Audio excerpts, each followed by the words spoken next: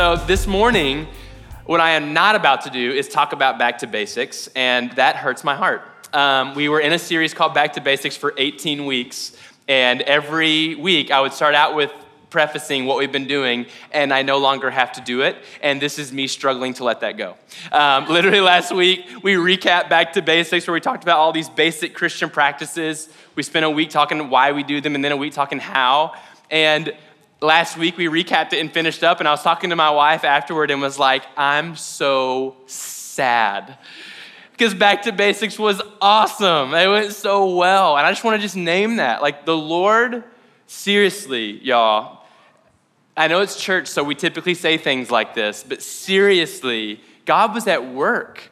2 people came to believe in Jesus during that series. 2 people who said, I do not follow Jesus, began following Jesus in that series. I had multiple people, and this is all Holy Spirit stuff. I had multiple people tell me through random mediums like email or Instagram DM or in person, that I haven't worshiped like this before. Man, I really was not a fan of church, but God, I've loved this. And I just want to note that that's not human stuff. That's God's stuff. And if you've been here, you know how that series was put on my heart. And it was definitely not because of me. I tripped and fell through the whole series, but the Holy Spirit was just present.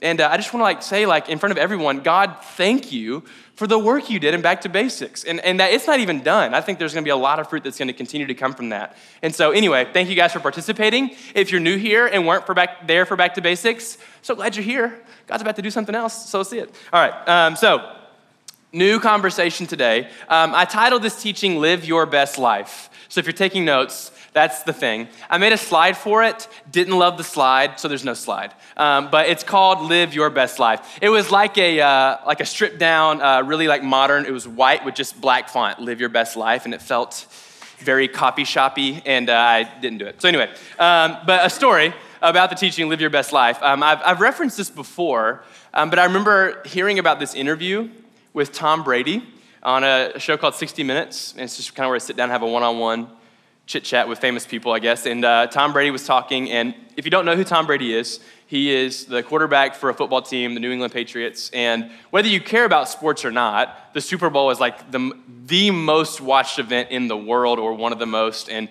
Tom Brady is a quarterback that's won 5 Super Bowls, I think. At the time of the interview, he had only won 3, but he won the MVP for all the Super Bowls. He is the face of the highest reward in terms of the most viewed thing, right? Whether you care about football or not, he's a big deal, okay, culturally speaking. And so they're sitting down talking to Tom Brady, and the guy's at this point, he wasn't married, and so they're like, Tom, you've won 3 Super Bowls. You're gonna go down as one of the greatest quarterbacks of all time, and if you care about that sort of thing, it's a big deal, and you're a multimillionaire, and you're known as the most eligible bachelor in the world. And what's it like being you, right? And because, if you grew up ever wanting to be a football star, Tom, you wouldn't have even dreamed as big as what Tom Brady's actually doing with his life. I mean, it's unreal what he's done. And I watched it a couple of times to get the quotes. It was really interesting. Specifically, he answered this after the guy said, what's it like being the most eligible bachelor in America, which is super, I don't know how you take that question, but this is what he said back. He said, I don't think I sleep any better at night being that. He just kind of laughed it off. I don't know. It doesn't really change my REM cycle or anything. It doesn't really do a whole lot. And then he goes on to say, this is a direct quote, why do I have 3 Super Bowl rings and still think there is something greater out there for me? Maybe a lot of people would say I reached my goal, my dream, but me, I think there's gotta be more than this. And the reporter responds by going, what's the answer? And he says, it's Jesus. No, he didn't say that. The reporter goes, then what is it? What do you think it is? What's the more? And Tom Brady literally responds, I wish I knew. And Tom Brady is being incredibly transparent. It's so awesome that he was willing to say this out loud. So I'm not using, that's the extent I'm using Tom Brady, is just to give us something. I'm not saying anything about Tom's spiritual life. Do we hear that? All right, he'll never hear this, maybe, but Tom, respect. Thank you for being transparent with us. But he goes, I wish I knew. And there's this moment where a guy that really had accomplished just a ludicrous amount of things in the public sphere, as much as you can accomplish for the crowds, goes, there's gotta be more than this. And you're like, really? If there's more for you, there's a never-ending amount. I'm never gonna get there if Tom's not there, right? Like, if he hasn't accomplished it, I'm never gonna accomplish it, right? There's gotta be more. And we're gonna join a conversation today in Matthew chapter 6, where Jesus is gonna challenge the notion that, no, hold on, that's not how to say it. Jesus is gonna address two different kinds of lives. A life lived at its best for the crowds, versus a life lived at its best in the closet. In a culture that says, reserve your best for the audience, Jesus is gonna say, no, reserve your best for the private places of your life. And I wanna dig in here and read this passage. I think it has potential to change, to totally shift the trajectory of our spiritual walk with God. It's about life in the inner closet. Time spent when the door is closed, no one can see you but your Father in heaven. And Jesus is gonna say, hey, when culture asks for you to put your best on display for all to see, I'm saying go where no one can see you and give your best there. And your Father in heaven will reward you like nothing else can. And so we're gonna be in Matthew chapter 6 today. And if you're using one of our blue Bibles, that's on page 473. I'm gonna have this 17-gallon bottle of water up here for when I get parched. It's like 32 ounces. I don't know how much that is in gallons. Is 32 ounces a gallon? What? Fourth a gallon. So, all right, that's completely underwhelming. All right, so let's talk about it. Let's set the scene for Matthew chapter 6. So Jesus has just had this epic Sermon on the Mount. It could have been all in one setting. It could have been multiple teachings, but either way, we're leaving behind Matthew 5, where Jesus, if you've got a red letter Bible, it's all red where we're at right now. And he's covered things like the blessed are yous, the salt and light, anger, lust, divorce, loving enemies, giving to those in need. And now he's gonna transition into prayer. And this teaching today is gonna have really just two sides, Matthew 6, verse 5, and Matthew 6, verse 6, okay? And so if you're turned there, read this with me, Matthew chapter 6, verse 5. Jesus says, and when you pray, you must not be like the hypocrites, for they love to stand and pray in the synagogues and at the street corners, that they may be seen by others. And truly I say to you, they've received their reward. But when you pray, go into your room and shut the door, and pray to your Father who is in secret. And your Father who sees in secret will reward you. I'm gonna pray. God, will you just work in your word? And you know how excited I am about this. But sometimes my excitement can lead to chaos. And so will you help me to say everything in a way that is helpful? God, will you help our hearts, Lord? We have to do our own work to be open to what you have to say. But anywhere where there's room for your Holy Spirit to help our hearts hear and receive your words, Lord, help us, God. I pray, God, for just hope to be in this word. God, that this word today will give us hope and just the depth of relationship that's available with you. Thanks for loving us, for being attentive. In Jesus' name, amen. So Jesus says, we're going to divide this into two. So verse 5, he goes, hey, when you pray, don't be like the hypocrites. They love to stand and pray in the synagogues and at the street corners, that they may be seen by others. So to give some context here, at this point in time, in their little space in Jerusalem, religious people would stand kind of like, literally just imagine the corner of 8th and Wedgwood, where people are walking down, or maybe in 12th South, where people are walking down sidewalks. But at this point in time, it would have been apparently socially acceptable, and not even acceptable, but cool, I guess, for them to pray out loud, to pray really sick prayers. Like, have you ever heard a prayer that you were like, man, that was a good prayer? People had gotten really good at that. They had apparently made like a profession out of it. Like, man, if you need someone to pray in public, call on me. So these guys would pray in public, and it would be really awesome. And we even get insight in some of these prayers and other passages where they're like, man, thank you for making me and not them. You're so good, God.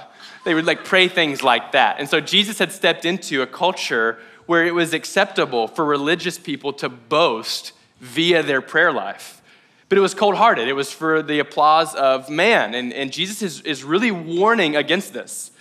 He goes, hey, if these people, beware the people that give their best prayer life to the masses, for they've received their reward. Now, for us, that may not be a cultural tension we're having to navigate, right? When's the last time you were tempted to go out on Broadway and pray super loudly for all to hear, right? That's not culturally cool anymore. So I acknowledge that there's a little bit of a gap here.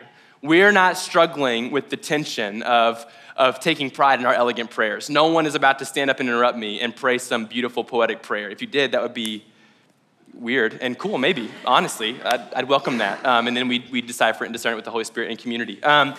Tangent. So we're not navigating that tension. However, we do relate to a culture that says, show the best of your life to the crowds, right? When you experience something great, we should see it. Like when you love something, we should see it. When something's awesome, we should see it. When you're happy, we should see it. When you're fake happy, we should see it. I was talking to a friend who's just here for the summer, talking to him on Thursday, and he said someone called him and was like, hey, how's Nashville?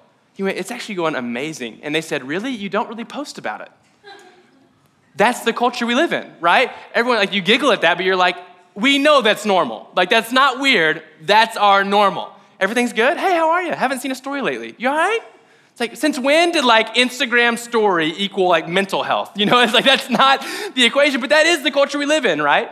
That as we go through life, and maybe this isn't you, but I think a lot of us, as we experience life, we find ourselves in a spot where we're going, oh, I should post that. Oh, okay. We're seeing everything.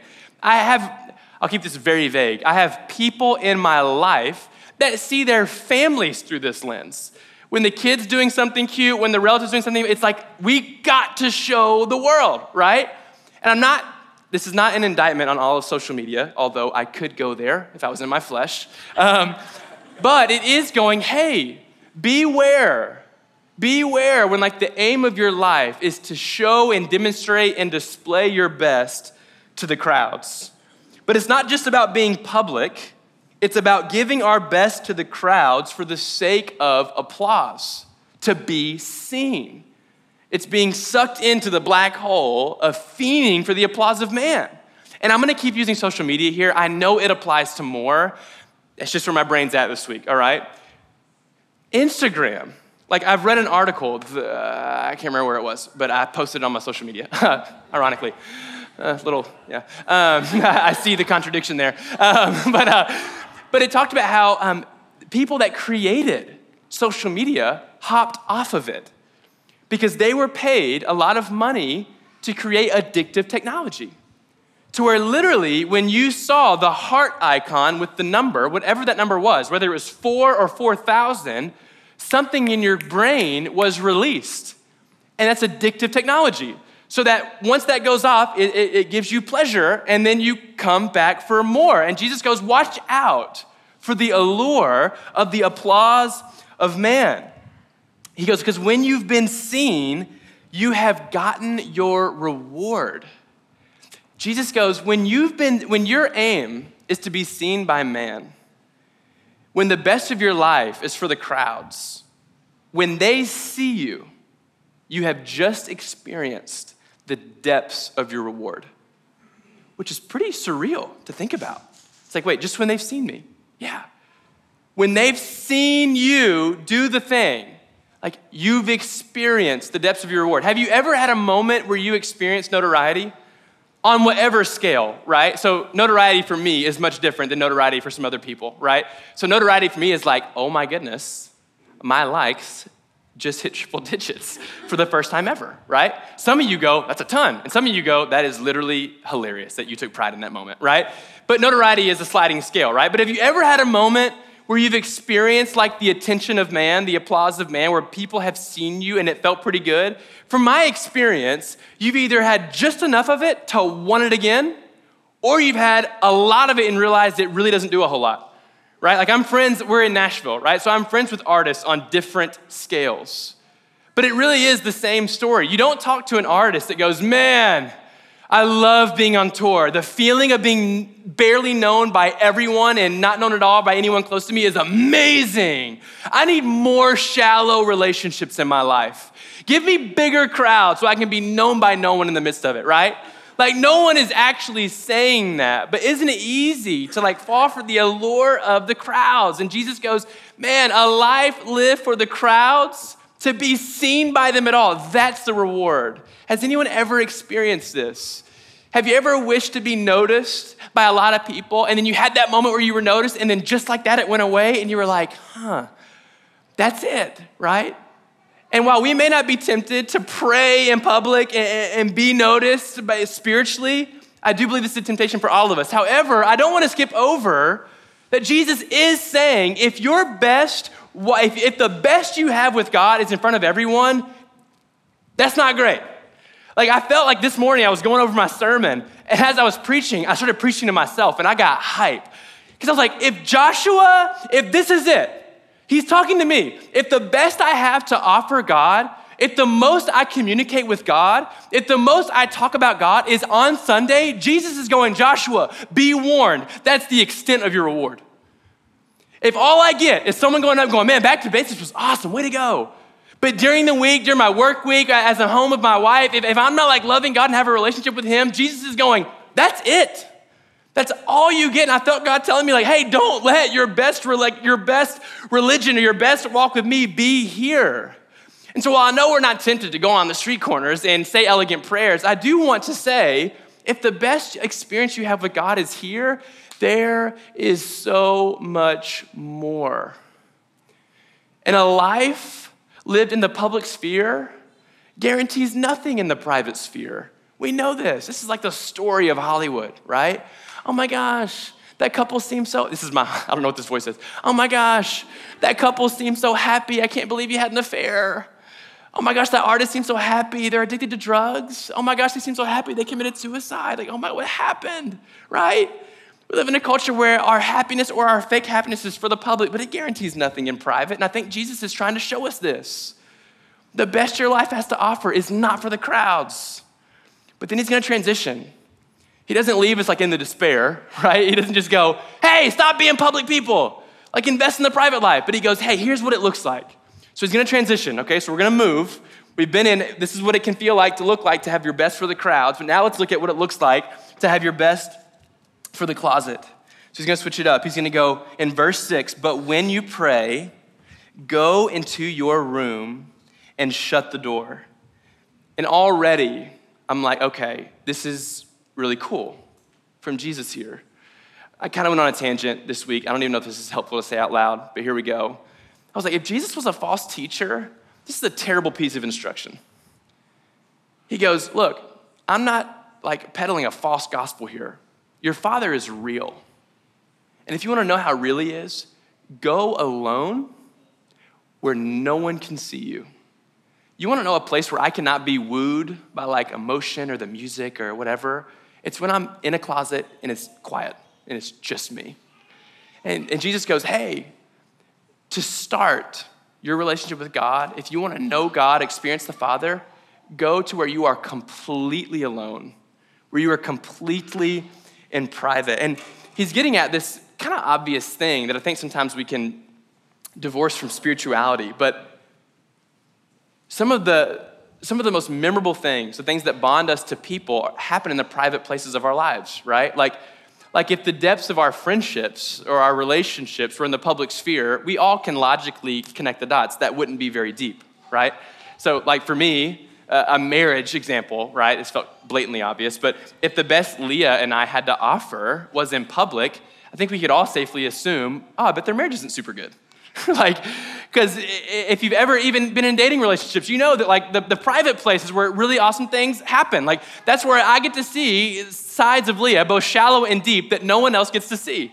It's like she gets to see shallow sides and deep sides of me that no one else gets to see. And it's those things, it's those private moments that no one's gonna know about unless we choose to tell the story, which we're extrovert, we probably will tell you. But you weren't there for it, right? It was just Leah and I. And so, but there's moments in the private places where things are forged, things happen. It's the same thing with friendships. If you have a group of 10 friends, but you're only always just the 10 of you together, there's just chances are you don't get to have a lot of those like one-on-one vulnerable things that like really forge deep friendship. You know what I'm saying? Like it's in the private places. It's the same thing with music. I was talking to Will this week and he was talking about how he's on, I don't think this will embarrass you. Let me know. I'll take it out of the 11. But he was talking about how he's been on tour and he had a show where everyone knew the words. Like he was like, oh my gosh, it's like the first time, right? The crowd like was singing his song with him and he was like, oh my gosh. But he was like, but that's not the thing. That's not where the magic happens. And he was like, you gotta be careful. You can't flip it and go, oh, I'm writing so the crowds will know my words, right? As an artist, I don't know this, but I'm assuming the magic happens in the private place where you're inspired to write something, right? That's your gift. That's one of the ways you communicate. And so the magic happens when he's alone in that room and he gets this like moment of inspiration, right? It's in the private places. And Jesus is going to say, it's the same thing with the Father. It's in the private places where you grow in intimacy, where you get to know the Father. The Father wants our private life. I want you to take a second to just sit and think about what life is like when you're alone.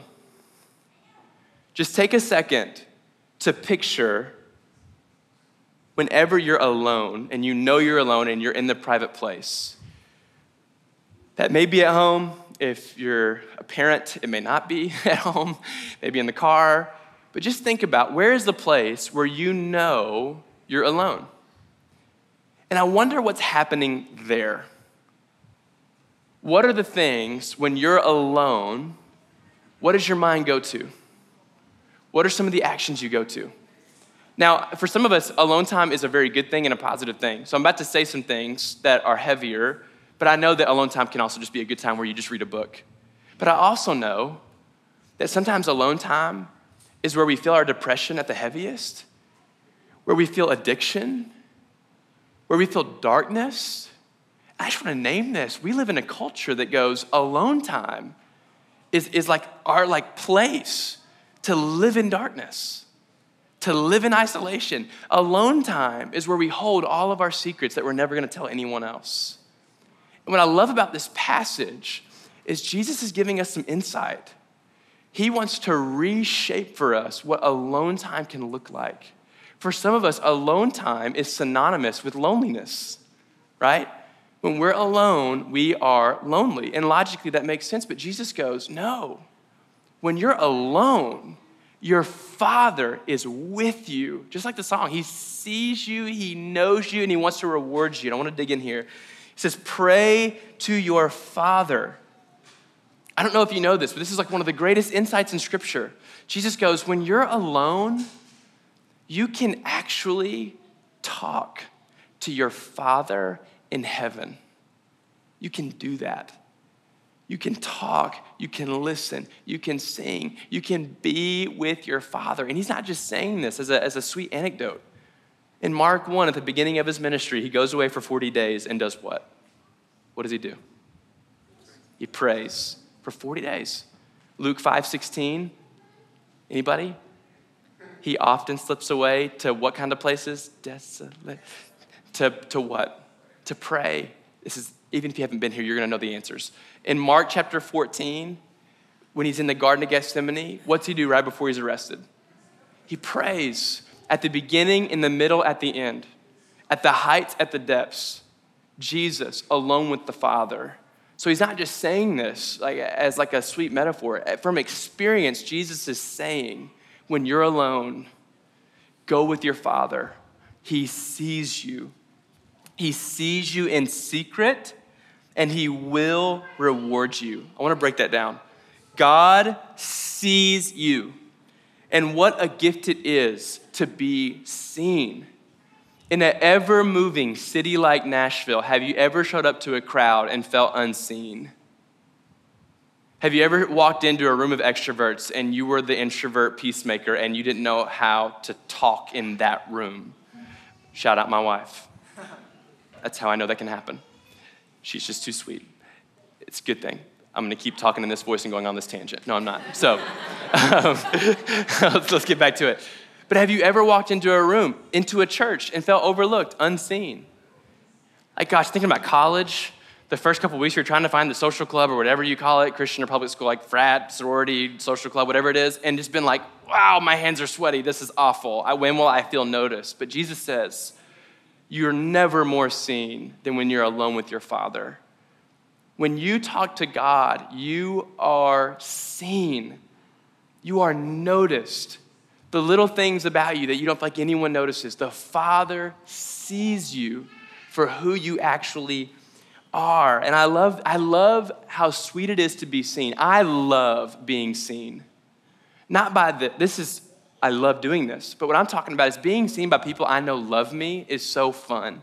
The other day, or this is actually a couple years ago, 2 years ago, I was jogging, and it's like it was yesterday, but it wasn't. It was like 1,000 days ago. So I was jogging, and I was running out of breath, and I was just gassed, but I really wanted to finish this run. And I remember I pictured my dad. I have a very good relationship with my dad. And he was watching me in my head, and he was saying like, come on, you got it. And I could cry right now.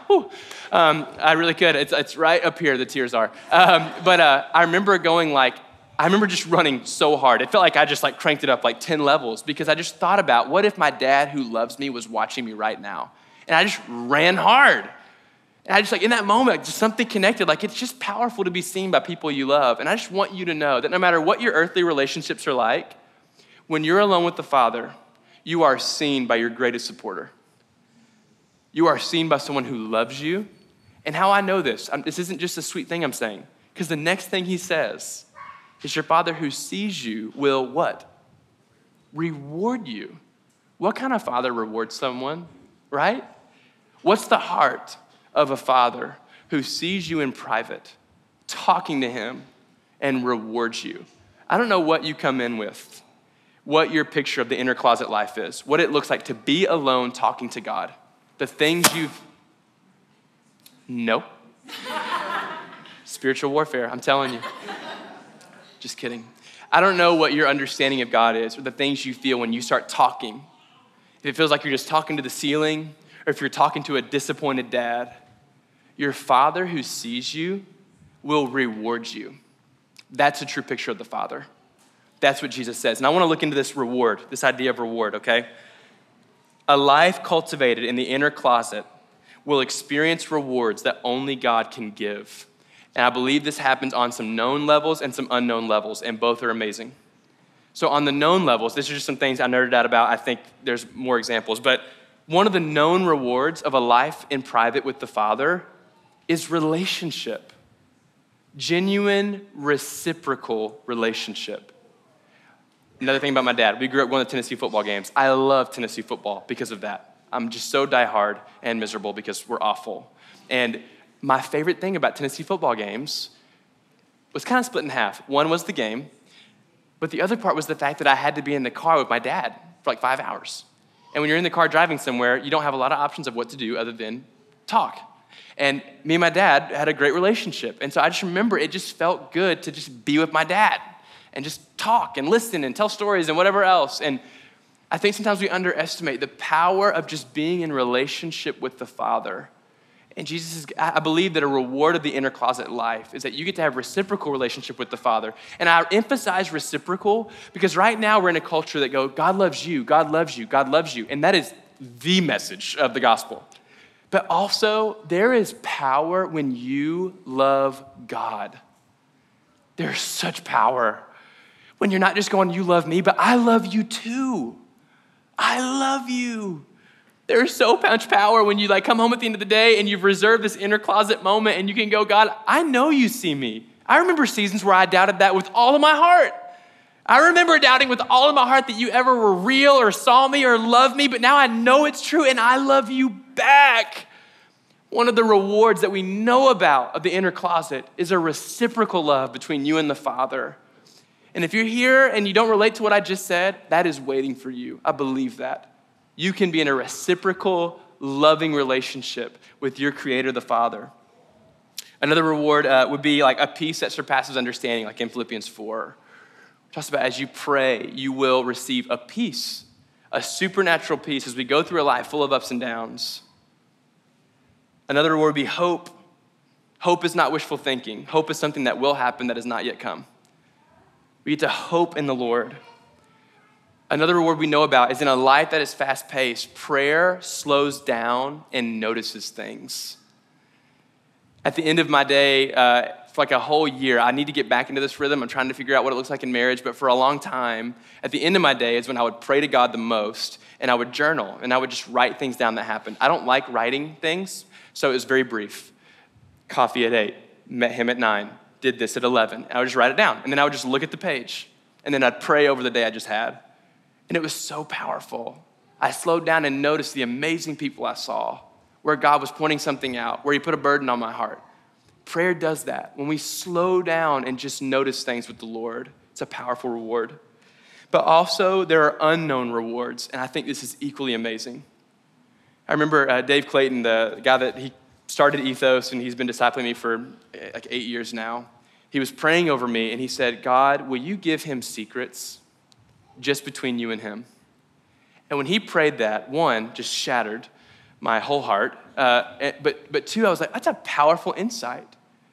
I can think of God so distantly and vaguely, but God said, Dave said, God, will you give him like tailor-made secrets just for him that just you two know about, that no one else gets to know about? And that shifted something in my heart. And I believe that there are secrets, and that's like a vague word, but there are secrets that are in store for just you and just God. There are things that God wants to tell you, that he wants to give you some insight in, that he doesn't want to tell me, because I'm not you. So he's just going to tell you about it. I believe there is that kind of availability with God. I thought about some moments that I've had, like in the private place of my life, where like some of the unknown rewards came to my door that I couldn't have known. It wasn't promised in Scripture, but I just received it because of a prayer life. It's like the Back to Basics whole series happened as I was praying, and I swear he just like dropped it in my brain. I didn't like brainstorm it, didn't like cultivate it, it just happened. I know it's a weird thing. There's been people that I've prayed for that have ended up at Ruby in the most random way, but God gave me insight. Like he said, I'm putting these people on your heart, pray for them. We prayed for them, they showed up here. I can tell you that story later. It is insane how they got here. Makes no logical sense. God did it. God put them here. I remember like there's a lot of images he gives me, a lot of tools that he gives me to help disciple people. And it comes in prayer. I'm just giving you some of my personal examples, but what I want you to know is that there are things that God wants to tell you, wants to share with you. There are things God wants to put on your heart that are just for you. There are secrets that God wants for you, and that will happen in the inner closet. But one thing that Jesus does not say is, when will this happen? He leaves this vague. And so some of you have tried prayer for a few weeks, and it's just like, I don't know what these rewards are, but I certainly haven't tasted them. Some of you may even feel like you've been in there for years. I cannot promise you when. I can promise you it will happen.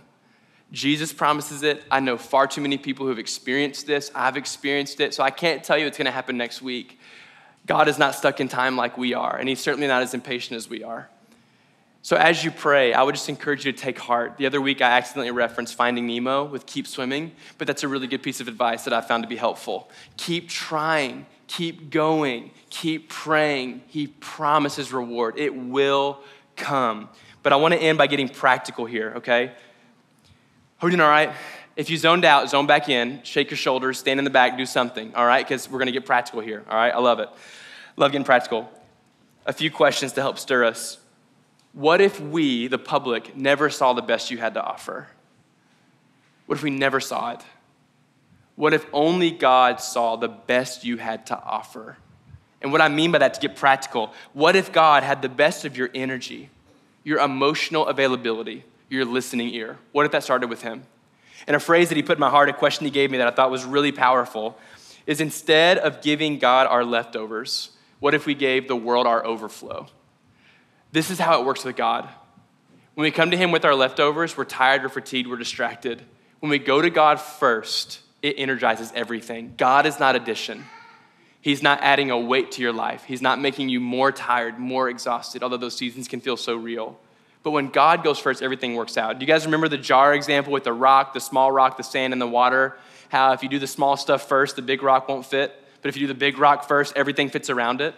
That's a really good example of life with God. When God goes first, everything else fits. Oftentimes when we leave God for last, he doesn't quite fit. Does that make sense? So will we give God our leftovers, or will we be a people at the Ruby that give the world our overflow? I think that's powerful. All right, what does this look like? I think it's important that we identify our inner closet, the actual literal space.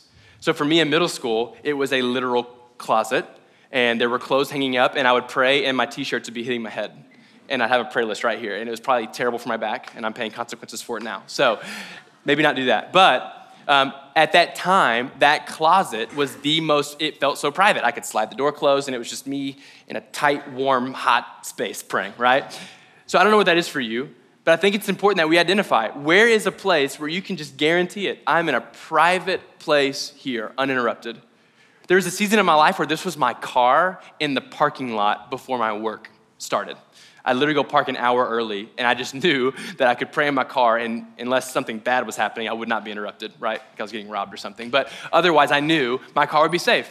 So I think it's important that we examine our life and literally practically ask ourselves, where is my physical, literal inner closet where I can shut the door and be in secret? That is important that we have that, all right? Hold on. Closet is a place. I kind of covered it. Okay, yeah, I covered it quicker than I thought I would. I thought I had a lot more to say about that. But I just want to say, this might be a space in your life that right now is used for darkness, escape, distraction, apathy. But places, literal places, can be rededicated and become empowered. I was with Dawe a few weeks ago, and one of the things we did before we left was we prayed over his bedroom. Like, God, a bedroom can symbolize a lot of things, but for this man, we're gonna pray that this would be a place of worship, that this room would remind him of prayer. It would be a sanctuary. And I just wanna invite you to dream. What if there's a space in your life that right now is used for distraction, for addiction, for darkness? What if it could be a place that when you walk through the doorway, you're reminded of worship, of the goodness of God? What if you went home and just prayed over a space and said, God, this room, this is what it's represented so far, but here's the shift we're gonna make. I think there's power in that. So when you identify your inner closet, I wanna invite you to pray over that space sometime this week, to literally go to that physical space and pray out loud over that space and go, God, I want this place from here on out to be an anchor for me, to be a stronghold for me, that I can stand here, I can pray here. Does that make sense? Okay, I sense that I may have went too long. Are we here still? It's okay if you're not. If I went too long, I'm sorry. Please hear me saying, identify inner closet, pray over that space. When you have a space that every day you can go to and know you're gonna talk to the Father there, that will shift your life. I can't say when, I can't say in a week, but I can promise you it will. And so I want us to circle up and share two things briefly of like 5 minutes. I'd love for you to share in groups, where's an inner closet for you? And you don't even have to say that you've prayed there ever. But what I'm really asking is, where's a place that you can guarantee, this is a private place for me where I can truly get away? I'd love for you to share that. And then secondly, have you ever experienced or wanted to experience a deep prayer life with God? And why? Why is that important to you? Or why not? So you might be going, I've never actually really wanted that. I'm scared, I don't know if he's real, I'm freaked out. That's okay. Or you might go, I've wanted it, but I'm scared of being disappointed. You can say that, but I'd love for us to share. So where's the inner closet? And is a deep prayer life with God something you want? Why or why not? Does that make sense? So right now, I'm gonna invite you to circle up chairs in groups of 3 or 5, and I want you to share that with each other. So identify an inner closet and name where it is. Just tell somebody, this is probably where it'd be. I may never use it, but this is where it'd be. This is my private place. And then also, this is where I'm at with wanting a deep prayer life with God. Introduce yourselves. We'll do this for like 4 minutes, and then we'll go to communion. Where is your inner closet? Whether you pray there or not, where's your place of privacy? And secondly, is a deep prayer life with the Father something you want? Why or why not? Also, you can say, I don't know. You do not have to answer. It's okay. All right. You guys are doing amazing. Wow. I am so encouraged by your participation. I'd love to take it to the big room. Hey, real quick, I'd love to hear, what are some places that you've identified as whether you plan on praying there or not, you can just go, I know this is a place that's a private place for me. I'd love to hear the various ideas, because this will be very different for a lot of people. So spat out some ideas. Let me hear you. What are some places that y'all identified as private places? In the car. In the car. James said in the car. As you're driving, parked, what? Driving. Yeah. Driving. Awesome. What else? What are some other private places for you? Anywhere in nature. Awesome. Literal closet. Yeah. I loved it. Back problems aside. What? Were you saying something? The bathroom? People will respect that space. Hey, whatever works. Hey, I don't care. One or two more. I'd love to hear others.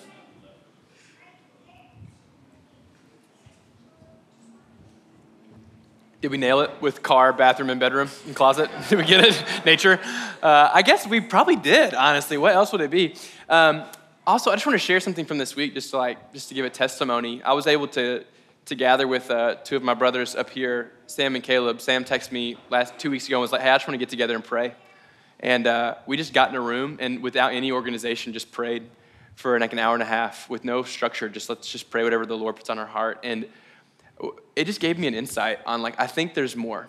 I think there's a lot more available. So to enter closet prayer life for you on your own, being with the Father, but also just if you need help jumpstarting your prayer life and just being with God, holler at a friend or two and go, what if we just hung out for an hour or two and just prayed however we felt led to pray? I've just found that to be super powerful. And so, yeah, throughout all this, if you ever want to talk with me, please come holler at us. Come holler at us and me, and I'd love to talk with you. I believe that this is the thing, that Jesus was being just so intentional here when he was telling us to reserve our best life for our inner closet life with the Father. He does see you. He does know you. He will reward you. If this church is a church of people that are in that inner closet going after the Father, we will bear fruit 10 out of 10 every time. So we're going to go grab communion together. If you haven't been here before, we invite anyone and everyone to join communion. We use communion to remember that God took on flesh. That's why we eat the bread. It reminds us that God took on flesh, but that he didn't just take on flesh, but we drink the cup to remember he shed his blood for us. And so when we take communion, we remember that God became man and offers us salvation through his death and resurrection. So that's how we do communion. So we can straighten our chairs up and then we can stand and exit toward the middle. Communion's at the front and at the back. And so wherever you're closest to, whatever corner you're closest to, head to that corner, grab communion. And I just invite you to pray. Pray thanksgiving to Jesus for the salvation that's in his name. Pray over your prayer life. God, what's my inner closet? What do you have for me there? Give me courage. Give me endurance. As you're grabbing communion, you can keep moving. I'm going to pray over you, but please keep walking. God, thank you for our church. Will you anoint our inner closets, Lord? I pray that every individual here will identify a place, a physical place, and God, that will be a place of commitment, that for the rest of this year, will we just be an inner closet people and trust you to cultivate something special in us. In Jesus' name, amen.